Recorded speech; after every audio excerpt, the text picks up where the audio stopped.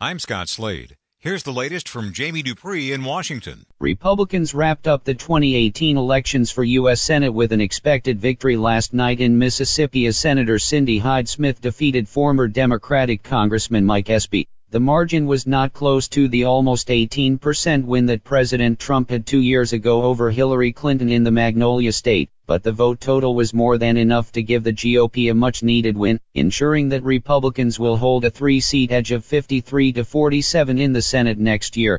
That's the last election for this year in the Senate, while the House still has one undecided seat in California.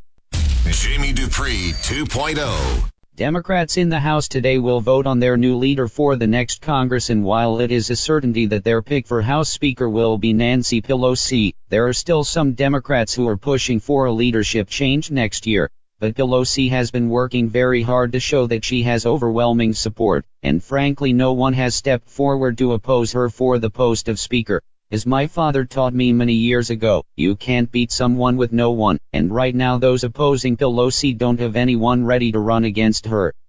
Jamie Dupree 2.0. With Christmas in less than a month, the lame duck Congress is starting to crank things up in terms of the usual legislative rush to the end of the year. Lawmakers first have to figure out the details of 7 different spending bills for about a quarter of the federal government. But there are some big decisions in there, like how much to spend on the border wall. Lawmakers also want to cut final deals on big items like the Farm Bill, also a major criminal justice reform package, and a plan of special expiring tax breaks, sort of what one might describe as a legislative Christmas tree. More details on my blog as the Congress tries to get out of town by mid-December.